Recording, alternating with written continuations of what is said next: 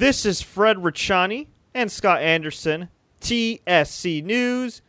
We are here to recap WWE WrestleMania 33. I was going to say April 2nd, but it is now officially April 3rd, 2017, a Monday.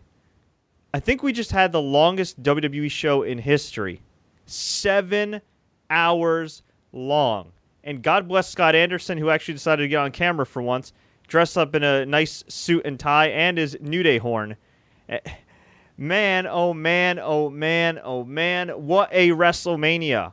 We just witnessed Undertaker's last ride. We witnessed several title changes. We witnessed an amazing comeback featuring some broken brilliance, and we're here to talk about it. We're also going to answer some of your questions live on the air, read some of your comments, give some shout-outs.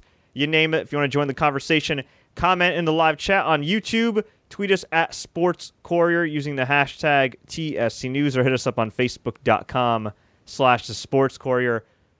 Pardon me if I'm a little mentally exhausted right now. I think we all are, and I think the people in the arena, or that are leaving the arena, certainly are, because this show literally just wrapped up. Scott, how you feeling? I'm tired, man. I was up at 8 this morning. Yeah, it's a long show for sure. I had a buddy down there live in Orlando. He got to the building probably about 10 hours ago now. Yeah, it was a long night for sure. Good matches, great pay-per-view altogether, but, you know, the negative about WWE having their own network for sure is the fact that it can be, 12:18 now on the East Coast, and they're just going off the air about 5 minutes ago. So it's a long night for sure. Yeah, and I would imagine a lot of the people that watch WWE, including us, have jobs. And, you know, a lot of us have to wake up early for these jobs. And like you and I, we have to also commute to these jobs. And it's going to be a long day for us. Well, for me, I don't have to go to work until about 2 o'clock in the afternoon, but I do have to wake up at 7.5 hours to take my daughter to school. So, yeah, it's going to be fun. Oh, yeah. So, anyway, where the hell do we start here? We had the main event, which is Undertaker versus Roman Reigns. We had the Hardy Boys return. I mean, my goodness gracious. And we're also going to get Kim Angle, our buddy, on the phone, who was at the Orlando Citrus Bowl for WrestleMania. But I guess you're forgetting another return, by the way, Fred. Jim Ross. There you go. Yeah, our buddy Jim Ross. God bless him. God rest Jen Ross's soul. He signed a new deal with WWE. It was almost like a gift from her, you know what I mean, in a weird, like, spiritual way, kind of. And, you know, he's been gone for so long, and then, you know, he decides I'm going to go work in Orlando, and even though he had every right to miss all his appearances, and then what happens? WWE says, you know what?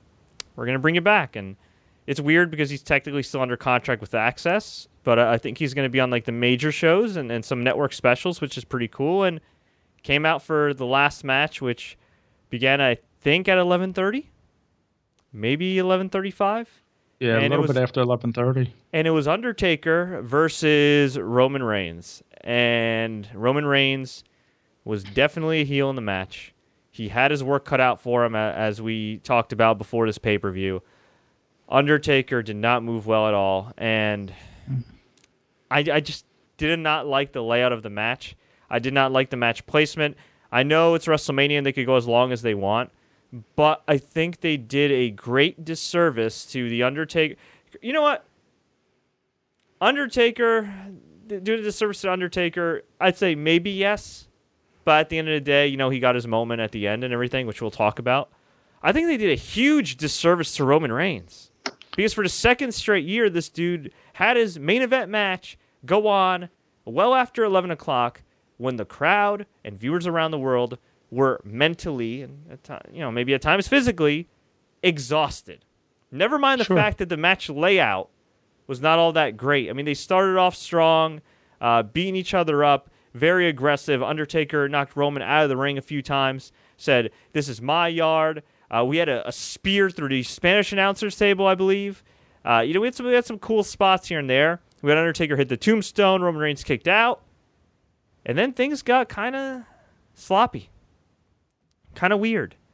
And Scott, you know which spot I'm talking about, where Roman Reigns looked like he was going to reverse the tombstone, where, you know, you take her over and, you know, flip him upside down and you get into the tombstone. I mean, they've done it in almost every major Undertaker match, you know, right? I mean, Shawn Michaels, Undertaker, Edge, Undertaker. Batista Undertaker was probably the coolest looking one at WrestleMania 23. Yeah, it's been done plenty of times for sure.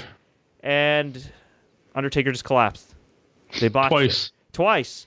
And it was really sad, and thankfully the crowd was either too tired or had too much respect for Taker to chant "You effed up," and they ended up having Roman Reigns hit the Superman punch on Undertaker, but Undertaker kicked out.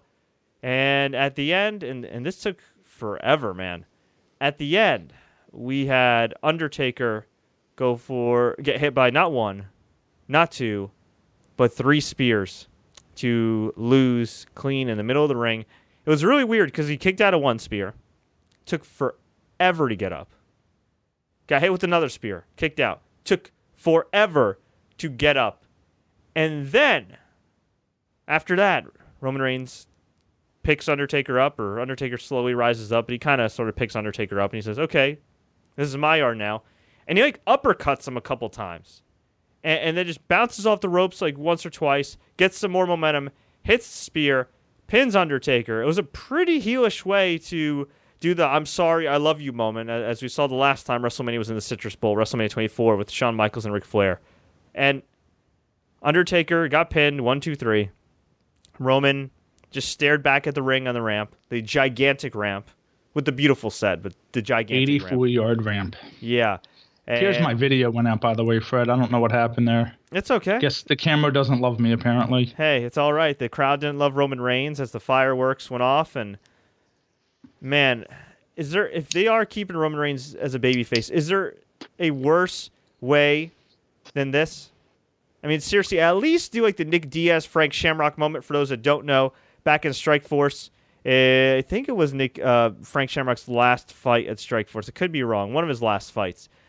Nick Diaz kicked Ken Shamrock. Ken Shamrock broke his arm, collapsed in a heap, and the fight was over. And afterwards, Nick Diaz, who, if you guys know anything about Nick Diaz, is brash, cocky guy that likes to talk trash, picked Frank Shamrock up off the mat and said, "You're a legend," raised his arm, and let Frank Shamrock have his moment. I think it would have been pretty classy and pretty cool if they had Roman Reigns do that. Now, I know it was better, I guess, in a way, as a standalone moment to have Undertaker laid there and then eventually rise up. But I don't know. If you're trying to make Roman Reigns the top babyface, man, they didn't do a good job here. Maybe they just said he's going to be heel anyway. Let's have him act heelish. I don't know. But that's what happened. So, yeah, we had Undertaker lay on the mat. Roman Reigns walked away. Afterwards, Undertaker rose up. Crowd chanted, "Thank you, Taker." Then we heard Undertaker's music. They showed several replays of what happened in the match. And then Undertaker took his gear, had it already on after the replays ended, left his gloves in the middle of the ring, left his jacket in the middle of the ring, and then he left his hat in the middle of the ring. And this crowd that had been patiently sitting around for 7 hours gave Undertaker a thunderous ovation, told him thank you. He went outside, he kissed his wife, Michelle McCool, former Divas and Women's Champion, in the front row, hugged his kids, walked down the ramp, turned back to the ring one last time, raised his fist, and then got lowered down, presumably to hell, or Hell's Gate. And yeah, Scott, that is the end of The Undertaker. Scott? Yeah, it is. Yeah. I'm still kind of weeping over that. Yeah, it was sad for sure. It was a good ending. I know off camera when they went up to the ramp was lit on fire like Undertaker does, so that was cool.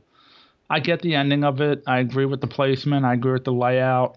Not very well done. Roman back-to-back Manias has not had good main events, but I get why they did it, being it's The Undertaker's last match. So I can't complain. But you know what's sad about this? You said 2 straight Manias he's had no good matches, right? Right. They actually think that they were doing right by him in this position. They actually think they were doing a good job. Yeah. Think about that. They think they're doing a good job with Roman Reigns. Somebody thought it was a great idea to have his match go on well after 11 o'clock for the second straight year against one of the most beloved superstars in WWE history. Somebody thought that was a good idea. Well, you couldn't do what you did and not have it as the main event, True, so. but you also didn't have to have the event go on for 7 hours. Except for Pitbull performing, what do you cut out? Dude, WrestleMania 20, and WrestleMania 20 was not as good of a card as this, but WrestleMania 20, I believe, once had 12 matches on the show. No, a lot of the earlier WrestleManias did. I know. They somehow magically got done within 4 hours. Different time. Not an 84-yard entrance ramp either. True, but still. We've had WrestleManias with a ridiculous number of matches. I mean, I think WrestleMania 20 is the one that stands out to me as the one that had probably the most in the history before this one. But seriously, that's insane. I'm just looking at the times for that match. That match went 23 minutes. It didn't seem like it went that long. Huh. Interesting. Yeah, I don't know. Just, man, oh man.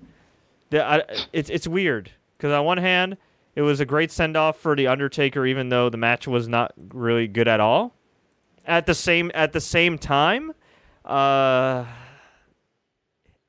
don't know how to put it in a way that doesn't sound mind-boggling. A top babyface in WWE just pinned The Undertaker in his last match in the main event of WrestleMania 33, and I honest to God believe it did absolutely nothing for that babyface. Is it fair to say that win over The Undertaker in his last match, unless Roman Reigns is turning heel, did literally nothing for him? Yeah, That's kind of sad. It wasn't going to do anything for him anyway. So, I mean, as far as that goes, I get it, but yeah, I mean, and I don't want to be that guy. It was a no-win situation. We know I don't want to be that guy. Okay, I do not want to be that guy in all caps. Nice. But you do realize something. We never got Undertaker versus John Cena at WrestleMania. Well, we never got Sting and Undertaker either, so. Yeah. You know what, though? If this match was the same with John Cena, I'm glad we didn't get John Cena versus The Undertaker. No disrespect to Roman Reigns, I think this match would have been better with John Cena. Not as far as maybe like technically or anything like that, but I think more so just the crowd. You know what I mean? I think the crowd. If Cena was doing some of Roman's heel moves, he might have gotten cheered. So, yeah. Maybe as far as that goes, but I don't know. It just, I don't know, man. It's, yeah.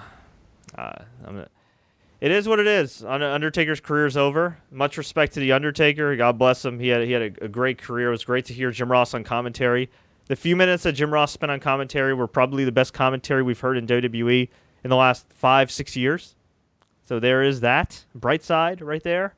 Actually, I think the last major match Jim Ross called was... I think, was it not WrestleMania in Orlando, WrestleMania in Miami, I think.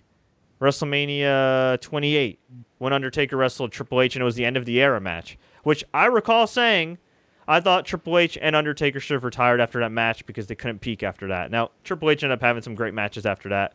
Undertaker had a couple more really good matches, but yeah, I think it's safe to say Undertaker probably should have retired a few years ago. So, yeah, no, I agree. I mean... Man. It was tough to watch, but yeah. Yeah, and our buddy Kim says that she will message us when she's back home, assuming she gets through that Orlando traffic. So when she's back home, we'll try to get her on the air, and we'll chat about her live event experience. But, man, I know everybody's tired. Let's go through the show for people that didn't see it or are interested in our thoughts real quickly. I just want to give a shout-out to some of the people that are watching us live. Telvin Kipapa, who says that most of the right people won. Brian Gaxiola is saying, what's up? What's up, guys? Russ Broski said, if Undertaker will stay in character or break character in his Hall of Fame speech, breaking character would be probably similar to his real-life self, not the dead man self. Sorry about that. It's so late here that my hands accidentally exited out of Skype. I apologize. Oh, no worries. No worries. It's all good, man. Yeah, I know you're sad about the Undertaker and your little... I'm still emotional about what we saw about 9:30 as well, which we'll get to. So, yeah. Oh my God. Yeah. That's right. Yeah. Jonathan Dorr says, delete, Mr. Poppins, who might be related to Mary Poppins, says, great WrestleMania minus the last part. Terrell Scott, I like the Orton match too. The ring stunts were great / creepy. They were pretty creepy. was different. Very, very different. Okay, Mike Hood says we should have a moment of silence. We definitely did in our own time. Harvey Cash, what's up, Fred? Hey, just recapping WrestleMania. And Alan Wu, he says, this is almost like Michael Jackson dying in storyline. I mean, the King of... that's a little dramatic. I don't know if I'd go that far, yeah, but yeah. It's a little dramatic, dude. But yeah, it's rough. So, all right, let's start from the bottom, I guess, shall we? Way back several years ago at 5:30. Pretty much. Back when the sun was shining, there was no weather issues. I was a few years younger, yeah. Yeah. We had Neville versus Austin Aries for the Cruiserweight Championship. This was an awesome match. I wish it got better placement, but hey. And they gave it 15 minutes. Yeah, so. You know what, though? If it was on the main card, it would have gone like 5-10 minutes, maybe. Exactly. So, Neville beat Aries with the Red Arrow. This was a brilliant spot where Aries locked in the last chancery. Neville raked Aries' eyes, Aries' injured eye, where he had the broken orbital bone, and it was away from the referee's viewpoint. Neville then went for the Red Arrow, hit it, got the 1-2-3. I predict tonight on Raw that they are going to have Neville versus Aries in a rematch, and Aries in front of a hot WrestleMania Monday Raw crowd is going to pin Neville, to win the Cruiserweight Championship. Which is another great way to kill 205 Live. Yeah, but you know what? I think it's better on Raw. It's going to make it a bigger deal. But I know what you're saying. But... Yeah. Mojo Rawley won the freaking Andre the Giant Memorial Battle Royal that did not include Samoa Joe. There's a reason Mojo won that match, and we know why. But more importantly, Jinder Mahal was the last one that he eliminated. Yes. Jinder Mahal, who reportedly half-assed it like crazy on the Indies when he was not in WWE, and a guy who has not improved a lick since he's been back in WWE, although he's gotten bigger muscles and, bigger veins. Bigger pushes, at least. Yeah, I guess his push has improved. He went from being a complete jobber to a guy that's more often than not a jobber. And this is ridiculous. That's Finn Balor at the house show, so. This is ridiculous.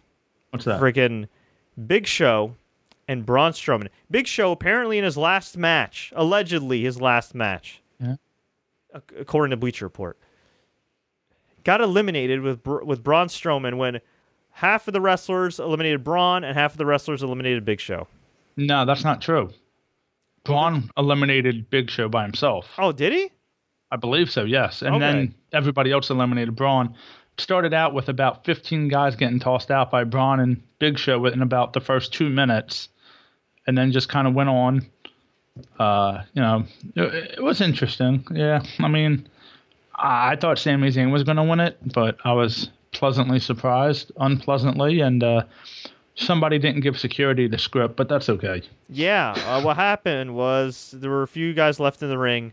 Jinder Mahal knocked Mojo out of the ring, and then Rob Gronkowski just happens to be in the front row, Mojo's best friend, a.k.a. maybe the greatest, I don't say the greatest tight end yet that's ever played in NFL history, but already one of the greatest tight ends in NFL history, statistically. And he poked fun at him, threw his drink on him, and of course this sets up the WrestleMania moment, the ESPN moment, of Gronk entering the ring.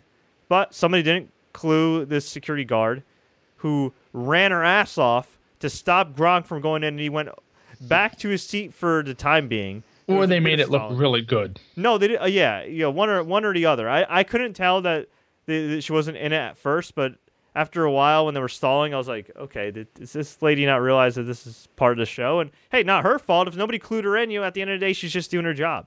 Yeah. And so eventually somebody smartened her up. They let Gronk hop the barricade, went in the ring, shoulder tackled Jinder Mahal, gave him a freaking Monty Brown style pounce, or Marcus Corvon for any of the old WWE ECW fans. And yeah, I know that's an obscure reference. And eventually, Mojo eliminated is it Killian or Killian? I think it's Killian Dane. Killian Dane. There you go. I don't know why I keep mispronouncing that. I know it was Big Damo. So he eliminated Big Damo, and then afterwards he eliminated Jinder Mahal. Yes, Jinder Mahal was the last person in this battle royal. And Mojo won. And he celebrated with Gronk. I don't think Mojo's been on TV since the Royal Rumble, has he? He's been on a little bit. I mean, my God. He hasn't done much. Yeah. No, he was on TV on SmackDown, but he was in that random 10-man tag. Oh, yeah. See how easy I forget? What annoyed me was not just Big Show getting eliminated like a geek in his last match, just that early in the match.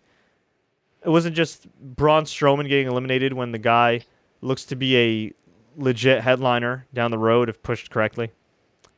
What annoyed me even more was Sami Zayn being eliminated.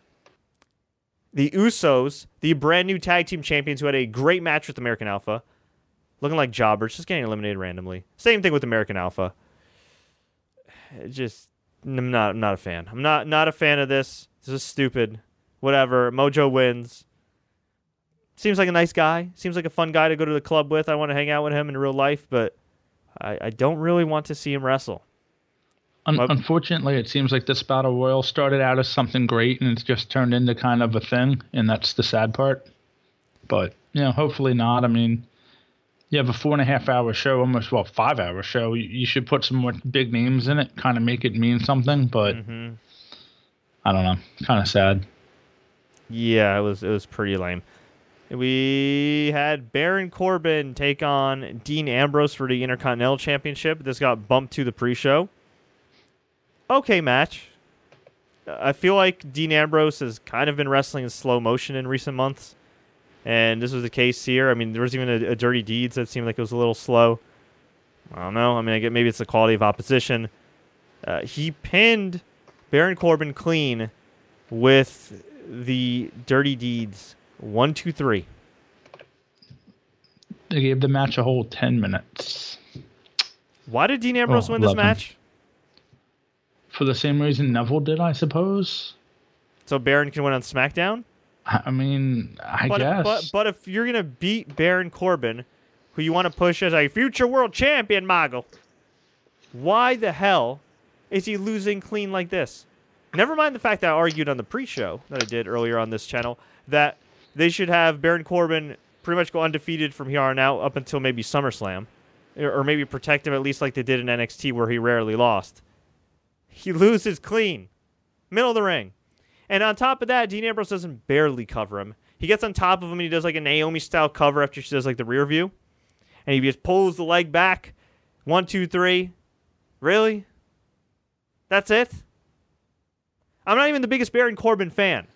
But if you're going to have this guy win the Andre the Giant Battle Royal, if you're going to give him a cool finish for like the end of days, if you're going to keep touting him as a future world champion, he should not be losing randomly to Randy Orton via distraction, and he should not be losing to Dean Ambrose. Yeah. I guess that's all you got. All right. We had AJ Styles and Shane McMahon open the show. Very interesting. Yeah. Unfortunately, next year AJ is going to be on the pre-show because he went from match 2 last year to match 1 this year to, well... Oh, God, don't say that. Only one way to go. Man. They had a surprisingly very good match, but the match was very polarizing. There was a part of me that loved the fact that AJ Styles took Shane McMahon's old ass, who can't be bothered to dye his damn hair black, and made it into a spectacle. And there's a part of me that saw Shane McMahon beat up AJ. Out jiu-jitsu AJ. Keep in mind, AJ Styles has some MMA training. AJ Styles has a legitimate amateur wrestling background. I think at one point AJ Styles was going to open up a wrestling academy, or he has one in Gainesville, Georgia. I know when I interviewed him 4 years ago, he said he was interested in opening up some type of academy or something. It might be after he retires or something, but still. And then Shane did something that just nearly set me over the deep end until AJ got the win. Can I guess what it is? He kicked? Okay, go ahead. Well, what, that he kicked out of every finisher AJ gave him, or that he reversed the Phenomenal Forearm? Yes, thank you. Yeah, no. No. It wasn't. It was the 450 splash, wasn't it? When he was on the ground and and he locked in the triangle or whatever the triangle was supposed to be. Yes, it was like a fry angle. No. What pissed me off was the Styles Clash kick out. Well, how's about reversing the calf crusher? That too. I mean, he did it last year though with Undertaker, so it is what it is, you And know. JBL kept saying, Shane McMahon, people don't realize, is built like an NFL linebacker. What? You have to sell your product, okay? I've interviewed a whole lot of linebackers in my day, Scott, in the history of this website. Right. Do you know how many of them look like Shane McMahon? Not many. 0. I've interviewed a couple punters that look like Shane McMahon. Actually, they look more athletic than Shane. I think my accountant looks more athletic than Shane McMahon. So, yeah. Anyway, we got to the highlight of the match, or one of the highlights, where there was a point in time where ref got bumped. Yeah, a ref bump in the freaking opening match. They get trash cans, and Shane McMahon is able to stop AJ from going for a Van Terminator, a.k.a. Coast to Coast. Shane hits it perfectly. AJ kicks out. And then Shane decides, you know what? I'm going to try to kill myself one more time here. And I'm going to go for a shooting star press. And to his credit, this billionaire Mark almost got it up perfectly. Missed AJ. Splat on the mat. Well, he landed on his knees. Let's first say that. How he didn't blow out a knee is beyond me. Yeah. And then AJ hit the phenomenal forearm and mercifully got the pin. One of the other highlights of the match, or lowlights, was Shane going for a diving elbow through the announcer's table, AJ moving, and then Shane crashing and burning. Also, AJ went for a drop kick when Shane was on the apron, and then Shane just flew into the announcer's table as well. So that was another highlight / lowlight. AJ gets his first WrestleMania win. At least he got a main event level spotlight all throughout this build on SmackDown. But I do not need to see Shane McMahon in any more matches. He seems like a cool... In spite of what I say about him as a wrestler, he seems like a cool guy in real life. I would definitely like to chill with him. Seems like a really nice guy. He's a very likable person. But I do not need to see this dude in the ring ever again. Ever. Russ Broski says, Shane's 47 and can go with some of the younger guys. Okay. But he's not a wrestler. So keep him out of my ring. That's it. At this point, yeah. Yeah. We had Kevin Owens beat Chris Jericho for the United States Championship. This was a really good match. Good heat. They didn't have to do any stupid spots. And it ended with Jericho being thrown to the outside. Kevin Owens hitting the pop-up powerbomb. Actually, just a regular powerbomb, I should say. Onto the apron. Rolling Jericho back in the ring. And getting the clean pin to win the U.S. title. Finally, they used that spot as an actual finish. I'm happy with this. Nothing bad to say about this match. It was perfectly good for what it was. I don't know what you thought about it. I liked it. There was a huge inflatable list of Jericho on the entrance ramp, which was cool. I did the ending. I liked, but something about it. And there was a couple matches like this where different finishers were used tonight. So okay, fine. It was a good match. I mean, it was kind of what we expected. I think we expected the finish, and yeah, I mean, it was what it was. It was a good second match, good solid match. Unfortunately, it was yesterday now, so I can't say I remember too much about it. I don't have many notes on it, but yeah, I mean, I liked it. Yeah, it was keep it at that. It was a very good match, very well worked. They didn't overstay their welcome. Okay, they did a good job. They had the crowd in the palm of their hand. Well done, AJ and KO. You say they didn't overstay their welcome, but it did go fourth longest match in the night. So yeah, but it was only the second match in the pay-per-view. Right. It didn't overstay its welcome at all. No, it was good. We had next Bayley versus Charlotte versus Nia versus Sasha. 4-way elimination match for the WWE Raw Women's Championship. Very interesting match. This only got 12 minutes. Only 12.5 minutes. I did not like the booking of this at all. At all. To me, this was a time where you could have finally had the big Sasha angle where she turns on Bayley and gets the pin. Instead, we had Nia Jax get eliminated by all three women. They covered her after a big powerbomb. We had Sasha get eliminated by Charlotte, right? Yes, it was with the natural selection, I think. I don't believe so. No, Was it I the think it figure was eight? no, it was some other type of Oh, she did the move on the outside, didn't she? And rolled her back in the ring, I think, and pinned her. Oh, natural selection on the floor. Yeah, I think was that it? I'll look it up. But it was something. She did forget. something. It's a long night, folks. I'll see if I could find my notes on this. But yeah, Sasha got pinned. Crowd didn't like it. And then afterwards, we had Bayley versus Charlotte. And surprisingly, at least to my surprise, Scott, Bayley pinned Charlotte with a Macho Man elbow. Yeah, it was a nice little moment. It was a nice moment. It was a decent match. The issue is everybody thinks Charlotte or Sasha's going to turn, and it's going to happen tomorrow night. Oh, well, sorry to interrupt. Charlotte exposed the middle turnbuckle. That's right. And then threw Sasha into it and got the pin. Yeah, well, we were close. I mean, it was a nice moment for Bayley, and she won without Sasha's help, which I guess is somewhat of the story. But I still think it would have been a better story if Sasha turned on Bayley. Well, that's going to happen tomorrow because after the WWE 24 special of the WrestleMania Monday, we know it's going to happen. But, here's the funny thing. If you're going to book it like that, you have Sasha pin Bayley, by freak accident or whatever, win the title, eliminate her. And then tomorrow night, you can just finish the angle off right then and there. Yeah. You tease it tonight, you finish it tomorrow. But now here we go. Bayley wins clean, and we're complaining that she wins clean. Like, this is what we wanted to see, and yet we're not happy. We're complaining I just think about it was just weird storytelling, especially when they had Bayley already win the title a few weeks ago, and she could have won it. If she was going to win at WrestleMania anyway, she should have just won the title. Now. Yeah. Yeah, no, I agree. But we had arguably the highlight of the show by far. By far. I marked out here. I know you did. This was like a tale of two shows. Up to this point, when we talk about our next match, after that match was over, I felt like we were watching one of the greatest WrestleManias of all time. And honestly, if you really look at it, I still think this is one of the better WrestleManias of all time. I should know already, I think it's blown away WrestleMania 32. Up to this point. Well, no. Yeah. Up to this point, once we get this match started, it's already blown away WrestleMania 32.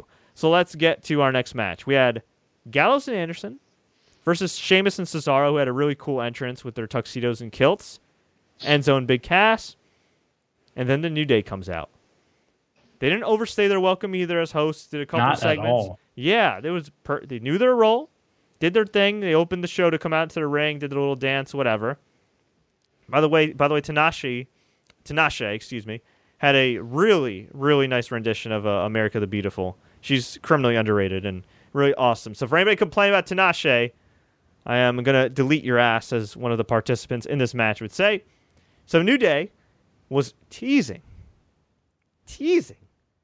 that they were going to be in the ladder match because, after all, they are the hosts. Why not? And to be fair, they said they announced it's going to become a fatal four-way, and right at that moment, everybody already knew what was coming. And at first they were like, who, and the crowd for the most part chanted delete, delete, delete, delete, which is incredible to think about. They're chanting for the Hardys before the Hardys come out. The Hardys have not been hyped on television one iota. And Matt Hardy, not single-handedly, but with Jeff Hardy, with his wife Rebby Hardy, with Senor Benjamin, with a couple other people. I don't want to say single-handedly, but the Hardys in that small crew turn their entire careers around. Just think, if Jeff Hardy never got into a stupid motorcycle accident and broke his leg, none of this would have happened. Remember how we were talking about how he was so stupid, and it's like, what are you doing, man? You're in your late 30s. Why are you riding a dirt bike? Yep, I remember that, yeah. And I remember we hated that Matt Hardy skit at first because it was stupid at first. But so dumb. when you saw the freaking effort and the talent of Matt Hardy to be able to play that broken Matt Hardy character, I turned the corner. I was like, all right, you know what? This might be crazy. This might not be for everybody, but you know what? I'm going to support him because it's awesome. And also the fact that Jeff and him have been sober for years now. So congratulations to them. Those guys looked like they were going to be the next Von Erichs, unfortunately, for a time, and they turned their lives around. So what better way to take two dudes who are nice and clean, nice and sober now, and put them in their second ladder match in 2 days? In all seriousness, hopefully they're all right. I'm not trying to stir the pot or anything. It just, whether you have the background of the Hardys or not, 2 ladder matches in 2 nights is not conducive for good long-term health, but Well, it's the adrenaline and, hey, it's their moment, man. So the Hardys came out. Crowd went nuts. Matt Hardy had the broken streak in his hair. He had the broken Matt Hardy hairstyle. Jeff Hardy looked more like just regular Jeff Hardy. Matt was doing the smiling, like broken Matt Hardy. He didn't do the delete as he walked down the ramp, but they didn't, really do it out loud or anything. Yeah. And I think the announcers dropped a couple broken references, and it was just great. This match was amazing.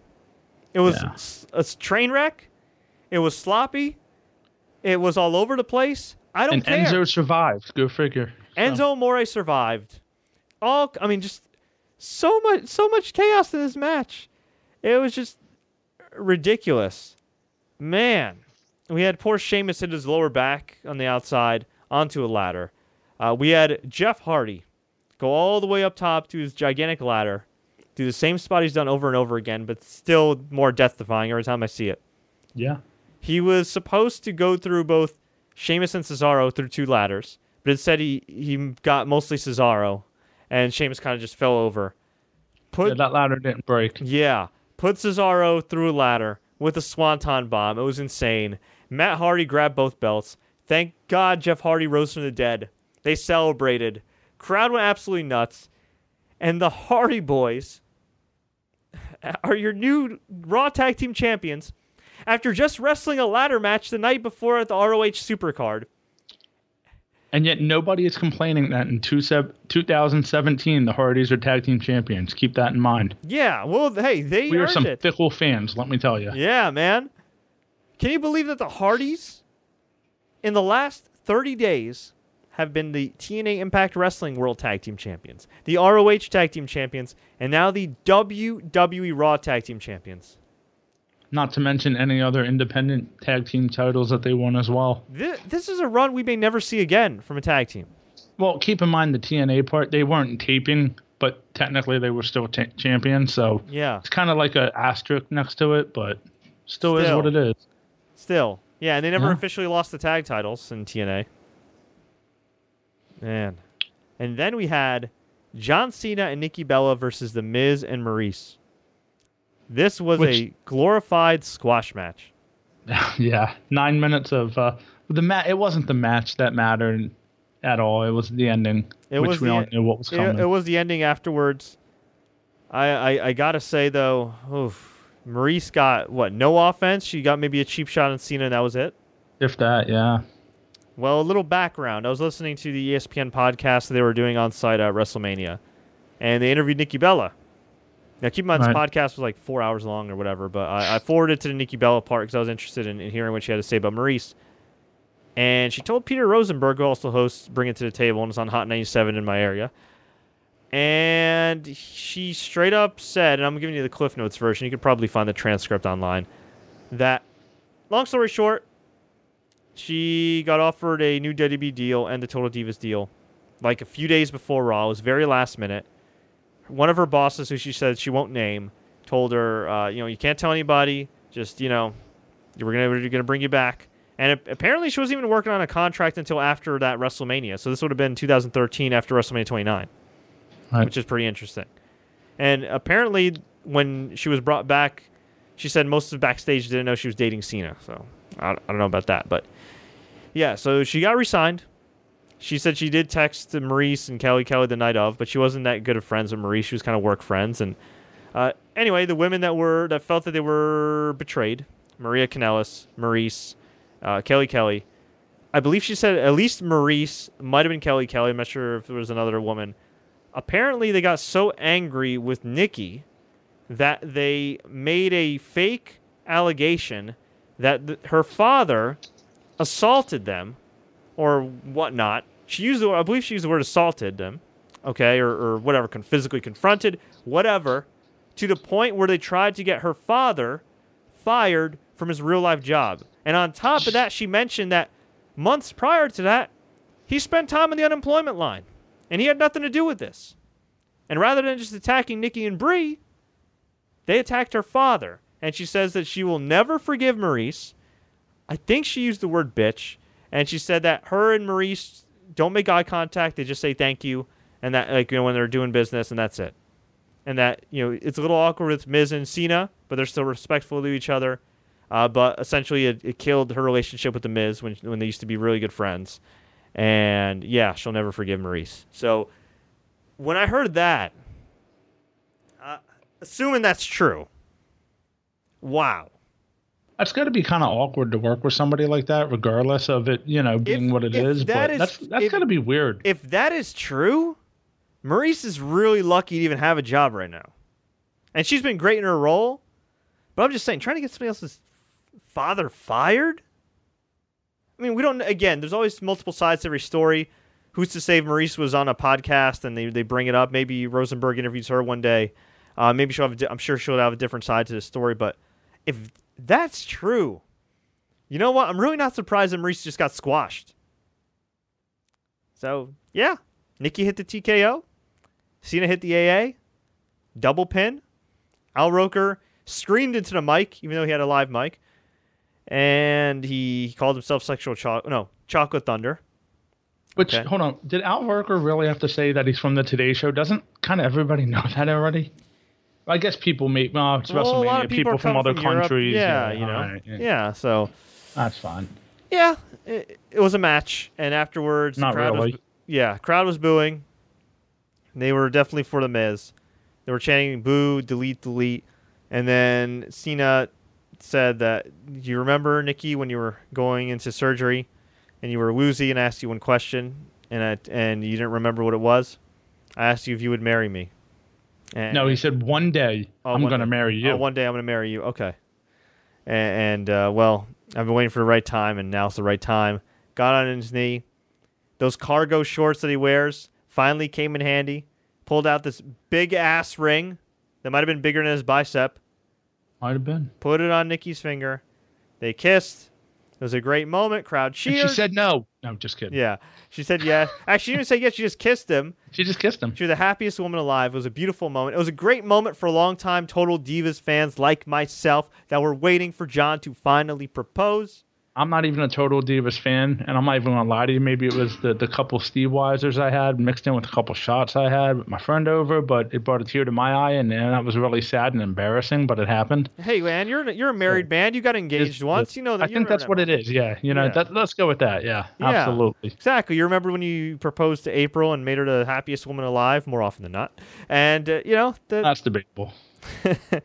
So they celebrated, and then John Cena's music hits, and they celebrate some more. I hope when I propose to my future wife, if there is that it's on Space Mountain. No, anyway, sorry. No, I hope that I have the music and that it plays in the background if she says yes.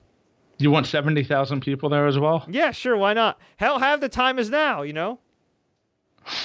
That'd be awesome. Like my time is up, our time is now. So I guess when Total Bellas finally ends, overall, it's going to be the wedding episode, and that'll be the end of the show. I hope they keep it going forever. Yeah. All right, Mike Hood asked, was it a scripted proposal? No, I don't think it was scripted, but I mean, I guess spoiler alert that they might have already been engaged for a little while now, and that they just saved this for TV for the Total Bella show. Is it okay to say that? No, I don't think Nikki was clued in at all. I mean, I'm sure I'm sure she had an idea that maybe he'll do it, but I don't think he was like, "Hey, by the way, I'm going to propose to you. I love you." No, I think they were already engaged a while back. You don't think so? I don't think so. I think they did it in the ring. No. So there's that. I don't know. Just no. It was great. It was a great moment. It was a good moment. Definitely a WrestleMania moment. We had Seth Rollins versus Triple H in a non-sanctioned match. This was really good. It went about 25 minutes. Triple H was working on the knee. My only disappointment with this match was no Samoa Joe. Which, if you really think about it, non-sanctioned match, it made absolutely no sense in storyline. Why was Samoa Joe not out there? How does James Ellsworth get a WrestleMania appearance before Finn Balor and Samoa Joe? Yeah, I mean, well, there was no Daniel Bryan either tonight, so. Yeah, but Daniel Bryan's a GM. Who cares?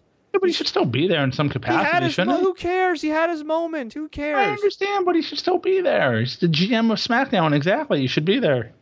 I'm sure he's fine. Well, whatever. But either way, okay. yeah, Last time I checked, he has a yeah. pregnant wife to take care of, right? Yeah, he does. Exactly, Scott. So we had Seth Rollins beat Triple H clean, which was awesome. This was a great finish. They had set up a table earlier on the outside that I completely forgot about. And Stephanie was on the apron. Triple H tried to hit Seth when he was distracted by Steph. Triple H nearly hit Steph off the apron. Steph, she was like, oh my God. But she was okay. And then Seth said, screw you, bitch. Bam. Shoulder tackled Triple H into Steph. Steph went through the table that I completely forgot was there. It was awesome. This was and this was after these guys were trying to each other hit the pedigree each other, I should say. Some cool reversals. Yeah, I never thought there'd be that many cool reversals for a pedigree, but it was pretty cool. And Triple H got shocked. He was pissed. Was charging like a bull. Seth kicked him in the gut. Hit the pedigree. 1, 2, 3. This was an awesome match. It's a very good match. Yeah. Yeah, but I think Triple H, as one of our listeners is saying, should stop bringing Stephanie, who is Super 8429. Triple H should really stop bringing Stephanie to his matches. Yeah, she got speared last year. This year she got put through a table. And he had a really cool entrance as well with the police, with the motorcycle. Yeah, that was really cool. So that was cool. Yeah. Some cool entrances tonight. Oh, Seth Rollins also had a torch. Yes, and it took him a minute to come out. It was a huge citronella candle. You know, Florida has bad mosquitoes this time of the year, so he was protecting himself. But yeah, what he did with the torch, I don't know if you saw it, is he stuck it to the ground and the LED lights took like the fire all the way up to the ring. It was kind of like Kane's entrance, but stolen. Yeah, no, it was great. The lighting effects were amazing. Yeah. This was by far one of the Unless best. You were there live in person, apparently. Yeah, I mean, once again, I've warned everybody before about WrestleMania obstructed views. They really need to figure out a way to not have an obstructed view. I know they want to do these outdoor WrestleManias, they want to do these stadium shows, but I really think it's inexcusable. And I was chatting with David Bixenspan on Twitter about, hey, when I had my experience at WrestleMania 29, I got a hold of WWE Fan Services. I got free tickets to a couple events. It was fine. But he brought up the point that, yeah, you might get comped, but it's not for the show that everybody planned their vacation around. It's not for the show that a lot of people flew overseas for. When I had an obstructed view at WrestleMania 29, I'm from New Jersey. It's a 45-minute drive to East Rutherford, to the MetLife Stadium. Meanwhile, you have people flying in from the UK. You have people flying in from Asia, from Ireland, everywhere, all around the world. And can you imagine, Scott, if you took, say, like a 12-hour flight to Orlando, excited for WrestleMania, sit down, and you got a gigantic freaking pillar in your way. I understand what you're saying, but this is not the first outdoor WrestleMania. True. Unless you don't have a TV, you know that you could have an obstructed view. You know where your seats are, you could have an obstructed view. No. Yeah, because to a degree. Now, look, production can come in and move things. I understand that might have been what happened to you. Hang on. But when I had my ticket, it did not say obstructed view, which is why they were entitled to give me to either refund me. Hey, when I was at WrestleMania 15, I didn't have an obstructed view, but I had them cables holding up the WrestleMania sign in my way. Same idea, man. I mean, it sucked, but unfortunately, I think that's just what it is. What if you had tickets on the aisle ramp, and then all of a sudden the ramp is 100 feet up in the air, and you don't get to see these guys as they walk to the ring? I just think that's not fair either. I just think we shouldn't blame the consumer here. I think WWE needs to just do a better job. It's been going on for a long time. I agree, but I think you also know what you're getting into when you go to this, I'm not blaming the people. I feel bad for them. If I flew 15, 16, 17 hours and spent thousands of dollars, I'd be pissed off, absolutely. Yeah. But you do know what you're getting into as well. I don't know. I just... Yes and no. I don't know. That's why I'd rather do an indoor WrestleMania. So I might do next year in New Orleans because it's a Superdome and it's an actual dome. You can still have an obstructed view, though, can't you? Depending on how they do the stage. True, but if they do it like WrestleMania 30, then you won't. Well, the ring, yeah, that's true. The ring didn't have anything. Yeah, you make a point. We had Randy Orton versus Bray Wyatt for the WWE Championship. This only went 10 minutes. This was so wacky. Bray Wyatt. It was very disappointing. Yeah. Well, it started late, very late in the show. Poor guys. Bray Wyatt is literally the anti-Undertaker. Loses every big match except for the last couple months. And 0-3 at WrestleMania. Took on Randy. Here's the highlights of the match. Bray Wyatt, I believe, hit his sister Abigail at least once, and Randy kicked out. Orton hit an RKO. Bray kicked out. And the crowd went mild. No, Bray didn't kick. It was on the floor, wasn't it? Oh, was it on the floor? Yeah, he never kicked out of the RKO. Oh, okay. Huh. Are you sure? Yeah, I'm sure. I'm pretty cool. I'm looking at a photo here about a half hour ago. I'm sorry. Yeah, he did an RKO on the floor, and Orton kicked out his sister Abigail. Yeah. And then, every time Bray did the spider walk, crab walk, whatever the hell it is, the ring would light up with like a projection of maggots, and then cockroaches and larvae. It was so creepy. Just weird. Nightmare-inducing. It was kind of cool when the referee completely oversold it by running out of the ring every time. Yeah. It was cool, but it got hokey at the third time. But it was. I hope they just leave it for WrestleMania. Don't do it ever again, please. Like that kid that sang "The Whole World in His Hands." Don't do that ever again. See, if I'm booking that, what I'm doing is I'm going to have Bray maybe on the top row, maybe doing something, and have Randy do it and have it be a snake coming at him. You know what I mean? With like the mouth open. Yeah. Which actually, that was Randy's entrance coming down the ring. He had the snake following him, which was freaking awesome. Yeah, and I know Mr. Racer, who's the world's biggest Randy Orton fan, Manpreet, he's super happy about this because Randy hit an RKO. It was maybe the most lackluster RKO of all time. Got the pin, 1, 2, 3. And that was it. Randy wins the title. The era of Wyatt's already over. And that's it. It was a very safe match, and I hate to say it, but it probably was the worst match on the show. Not counting the Battle Royal, unfortunately. It was a very strange match. Yeah, like the timing of it was bad. The hokiness of it was okay, but for all that hype, there was just nothing. And then it was like, okay, RKO, pin, good night. Yeah, I mean, Randy the guy killed in 2017. The guy burned his sister's grave, and it just was not brutal enough. Like, we needed this match to kind of have some physicality. I mean, I think the problem is you had a lot of matches that already had to have some physicality. But, I mean, seriously, I don't know what. Even have, like, thumbtacks or something. I'm not advocating that, but I'm just saying, like, you know, you could have gotten thumbtacks. Well, how many matches can you have that are, like, no DQ, anything goes? I mean, you had two. Well, you could have just had Bray bring in thumbtacks anyway against the referee's will. Yeah. And then you could have had... True. And, look, I'm not advocating that these guys have actual thumbtacks, but if they had, like, rubbery thumbtack. I don't know. Whatever you can bring that looks like thumbtacks that would hurt least compared to thumbtacks. You could have had that, and I'm just thinking about this off the top of my head. You could have had Bray try to give Orton his sister Abigail. Orton reverses into RKO and pins Bray. At least that would look brutal. At least that would show like, oh my God, you know, Bray's sadistic and he tried to end Randy's career and, you know, whatever. And instead, this is kind of like, I mean, honestly, this was even more tame than WrestleMania 25 with Triple H and Orton. Thankfully, a lot shorter, too. But if you remember that match, there was supposed to be a lot of heat. No heat. But at least Triple H won with a freaking sledgehammer.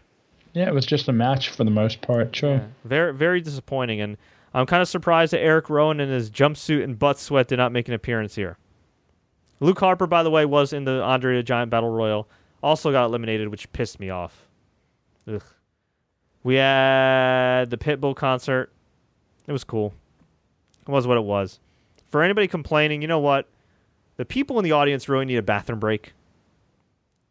So give them a bathroom break. That's so mean, but it's so true. No, I'm just saying. I'm not like Pitbull. Maybe I would have stayed for the performance, but if I had to go to the bathroom, I mean, what am I going to do? Am I going to go to the bathroom during a match, or am I going to go to the bathroom during the concert? Go to the bathroom during the concert. Sure. We had Brock Lesnar and Bill Goldberg. Damn. This match was kind of interesting. Kind of short, but it was nothing kind of short about it, brother. It was 4 minutes. It was pretty short. Yeah. 4.5 minutes. A pretty damn short match, but it was maybe the greatest 4-minute match of all time. These guys just went at it. Brock Lesnar, people were booing Goldberg before. I was like, you geeks, this guy's trying his hardest to still be Goldberg. And then Brock just hit a few suplexes. Goldberg hit 2 spears. Got right up and speared him, yeah. Yeah, and then on the outside, Goldberg speared Brock through the barricade. Awesome spot. Crowd chanted, holy bleep, and then chanted Goldberg. I'm like, you're damn right you better chant for Goldberg. Sorry, it's my inner 8-year-old talking here. And afterwards, Goldberg hit the jackhammer. Brock kicked out, hit a bunch of suplexes, hit the F5, and pinned Goldberg 1, 2, 3. Scott, you said that maybe Goldberg should have kicked out of at least one F5. I think it just would have been cool for the crowd because the crowd was so into it at that point that just to have him kind of make a movement to kick out, I think the crowd just would have went nuts at that point. And then just have Brock hit an F5 and beat him. No big deal. Who cared? Would have been cool, but I think the fears maybe it was overdone. I get it, but it was still awesome. It was a great match. And of course, leave it to the Orlando crowd to do the Ty Dellinger 10 chant when Brock was doing the suplexes. So yeah, that was cool. Yeah. So Brock is your new Universal Champion. If Undertaker wasn't retiring, this would have been a fine main event. We had the SmackDown Women's match, and at this point in the show, I thought the match was going to get cut, but it didn't. Instead, they opted to go up until midnight. Actually, when did the show officially end? Well, the show ended about 12:10ish with Undertaker. Yeah, doing all this stuff. Apparently, the Undertaker's hat and jacket, hat, and gloves were still in the ring about a half hour ago. Wow. Okay. So they're just leaving them there. Yeah. Damn. Can't wait till the WWE 24 on that. That's gonna be pretty emotional. Yeah, that'd be cool. But the SmackDown Women's match, I thought it was decent for what it was. 5.5 minutes. It was very, very sloppy. Naomi single-handedly made this match interesting because she's the hometown girl. She had a great entrance. Crowd was so exhausted at this point, but they really loved Naomi. And Naomi was really over last week, too. When she did the Feel the Glow catchphrase, the crowd chanted with her. It was great. And I think finally somebody in WWE woke up and said, you know what? Naomi's one of the coolest people we have on our roster. Never mind the fact that she's absolutely gorgeous and extremely athletic. And I don't think she's like a great worker or anything. I'm not going to put her at the level of some of the Raw women as far as like in ring. Like I don't think she's really like super duper technically sound or anything, but she's just a really likable person. She works really hard. She's got some really cool moves. And, at the end of the day, man, like, she's got a fan base. She's been on Total Divas for years. People like her. And, yeah, she came out, did her cool entrance in the glow, glowing in the dark. And she pinned Alexa Bliss. Was it with the rear view? No, it was a submission. Oh, yeah, that's right. She hit the rear view, and then she locked in some wacky submission to tap out Alexa. I'm trying to see if there's a name for it.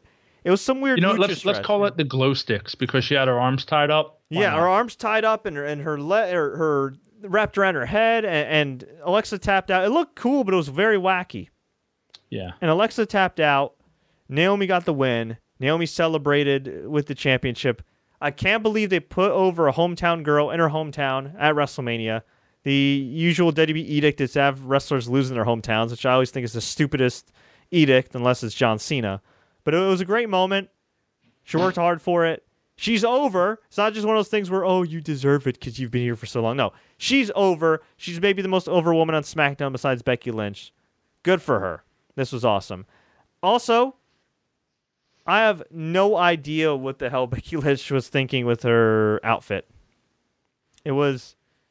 What was it, the Irish? It was a bad ripoff of Sheamus and Cesaro's outfit. That's all. Yeah, I mean, I don't know. Like, I'm not like too up on Irish culture, so I don't want to judge it too much. But it just, I don't know. Yeah, I don't know. Sheamus and Cesaro. Like you're not that you're going to complain about flesh-colored tights underneath. That's all I'm saying. You're a married man, Scott. I'm just gonna leave it at that. That's why I can say that. Notice these things. All right. Anyway, moving on. It's been a long ass night. New Day came out and said that the attendance record is 75,245, which is seventh highest all time, I believe now. Which was most likely a work number. Yep. And Undertaker lost to Roman Reigns, and we mentioned that already. So overall, I gotta say, if you did not watch this WrestleMania, I mean, you might as well watch all of it. Just fast forward through the video packages and stuff if you're watching on demand and know that that'll slim it down to a cool 4 hours and 44 minutes. So yeah. But if you want to go out of your way to see a few matches or whatnot, I'd say Neville and Austin Aries was very good. Jericho Owens was very good. AJ and Shane for the spectacle of wondering if Shane's going to try to kill himself somehow. Unfortunately, you can probably skip both women's matches, and I don't want to say that, but it is true, I think. Unfortunately, we're not that great. No, not at all. But, timing-wise, it was tough. Watch the tag title match. Oh my God! The heat for that match was insane. It was great. It was great to see two dudes come home. Two legends. The John Cena moment was nice, although you might see it online on all the websites. Seth and Triple H was awesome. Seth versus Triple H was awesome. Bray and Randy was nothing. The animated GIFs are more entertaining. Goldberg Brock. It's only 5 minutes. Go back and watch that. Watch after the ending of Undertaker Roman. But if you miss the match, you really don't have to watch that match, unfortunately. So, Scott, it is now 1:18 a.m. Eastern Standard Time. Let us look to the future here. What the hell do you see happening with Roman Reigns? I don't know. I see him going to SmackDown at least to keep him away from Brock Lesnar for a while, but tomorrow night's going to be... I hope that they don't have him on Raw tomorrow night because that crowd, I think, will kill him. But they will, and that's sad. He's one of the biggest stars. He has to be on Raw. I know. Unfortunately, it's funny, the whole time they didn't mention anything about SmackDown on Tuesday. Everything was, Raw and WrestleMania. And SmackDown's live Tuesday, and it should be a pretty kick butt show. It'll be interesting to see, will Undertaker come out tomorrow night and officially retire? Is he just gone? I think he's just gone and he just gets inducted into the Hall of Fame maybe next year. And actually, ironically, it makes sense. Maybe the thing is this. I think a part of them wants to induct Daniel Bryan in New Orleans next year because that's where he had his biggest moment. But it also would make sense to induct The Undertaker because that's where the streak was broken. But you might want to save one of those guys for another year because you're going to eventually run out of headliners for the Hall of Fame. Well, have they announced where 34 or 35 is going to be yet? No. Is it Minnesota? I thought I heard. No, it was rumored that it might be Minnesota, but I even heard rumors about Philly a while ago. Yeah, I heard that too. We'll see. Because I thought isn't Undertaker from I know he's from Texas and all, but didn't kind of get a start up in Minnesota area with AWA? I don't. Or am I mistaken? I think you're mistaken. He might have briefly stopped there, but he got a start in the South with Dutch Mantel. You're right. Okay, in Tennessee. Yeah, no worries. I think I'll Google it real quick. That would be interesting. I have no idea if Undertaker ever actually worked for the Indianapolis territory. Or not Indianapolis. I'm sorry, Minneapolis. Sorry, it's way too late here. It's very late. Yeah, it is very, very late. Let's see, Undertaker AWA. No, I don't think he ever had a stop in AWA. So hey, whatever. You learn something new every day. Yeah. I don't know what to predict. I think knowing how ignorant they've been with Roman Reigns, I think he's going to stay a babyface. At the moment, I believe he's the default merchandise seller, the top merchandise seller. But that's amongst full-timers, and nobody is still touching John Cena. And let's see what happens if they bring out some new Hardys gear. True, yeah. But I'm saying as far as guys that don't have the cachet of the Hardys, right? Is Roman Reigns... Look, I'm not saying Roman Reigns isn't over. I'm not saying Roman Reigns isn't a good worker. But is he ever going to get to the point where he can truly replace John Cena as a top guy? It's tough. It's tough to do that when you had guys like Shawn Michaels and Bret Hart have to replace Hulk Hogan and Randy Savage. That was really unfair. But he needs to make somewhat of a difference at the box office, and I really don't think he has. Even if he has some high merch sales, has he made a difference in ticket sales? Has he made a difference in ratings? I don't think so. And I think no matter what anybody says, that still matters in today's business. Ratings and ticket sales. No matter how much they convince themselves they don't. They might want to convince themselves it does because their contract's coming up in a couple of years. But we'll see. We'll see. I don't know. I really don't know. I guess that's the intriguing part because Finn's coming back. Although Finn's already in his mid-late 30s.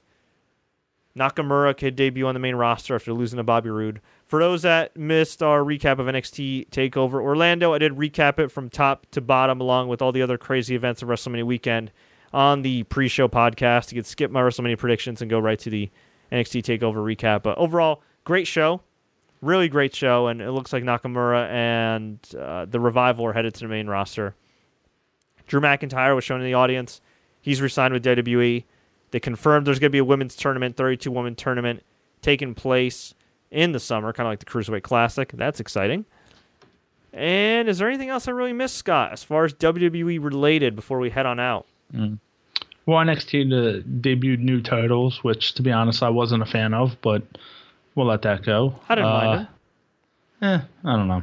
Thought they were kind of whatever.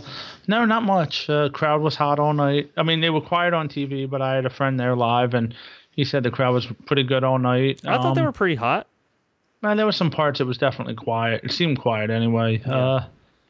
Yeah, I mean, overall it was a good weekend. We still have 2 nights to go technically. Well, 1 night to go technically. Yeah, because it's freaking Monday. Jeez. And I still got to let my dog out, so, there you go. That's going to be fun at 1:30 in the morning without a yard. But you do what you got to do, bro. And literally, yeah. No, overall good weekend. I mean, I'm glad we're here at 1:23 in the morning. Goodness. WrestleMania is now a 2-day event, literally. Yeah, I mean, not much really we can say. You know what? I got an idea. Thank you, Taker. I got an idea, Scott. Yes, sir. Let's get some sleep. Let's sleep on this. Let's let this simmer for the next couple nights or so, and then let's circle back for the WWE Week in Review. We'll talk about the WrestleMania aftermath, and once we gather our thoughts and gather our bearings along with everybody that's watching and listening to us right now, thank you very much for taking the time to do that. I think we'll have a better idea of what the future holds for WWE, at least in the next 6 months to a year. Yeah. Real quick, I'm going to make one prediction. I talked to you about this the other night. You did not like it, but I'm going to say it out loud because when it happens, I want my just due. That okay. On Tuesday, you know what's coming. Go ahead, Scott. On Tuesday night, Randy Orton's going to come out with that title. He's going to get challenged by Nakamura. Nakamura is going to win the WWE title on his first night on SmackDown Tuesday. It's going to drive the ratings up. It's going to be great. Fred thinks it's not going to happen. It's going to happen because it's what they have to do. See, he's speechless. That's how good it was. Now, Fred said to me, well, Finn Balor, they didn't do this to, or something to that effect. And I said, no, they did. He had 2 matches before he won the title. Yes, he still went like a month before he won the Universal title. Doesn't matter.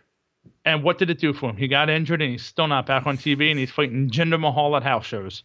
So there you go. You just you made an argument against your point, though, and you're against your prediction. Because you're saying that Nakamura is going to win the title, get injured, and then year later wrestle Jinder Mahal. I'm saying that you said, well, he had 3 matches at least, so, and then he won the title. That's all I'm saying. And he got hurt. And Nakamura will still probably get hurt. But no, I think that, look, you want to make an impact on SmackDown, pardon that pun. You bring Nakamura up, you give him that title, you see what happens from there.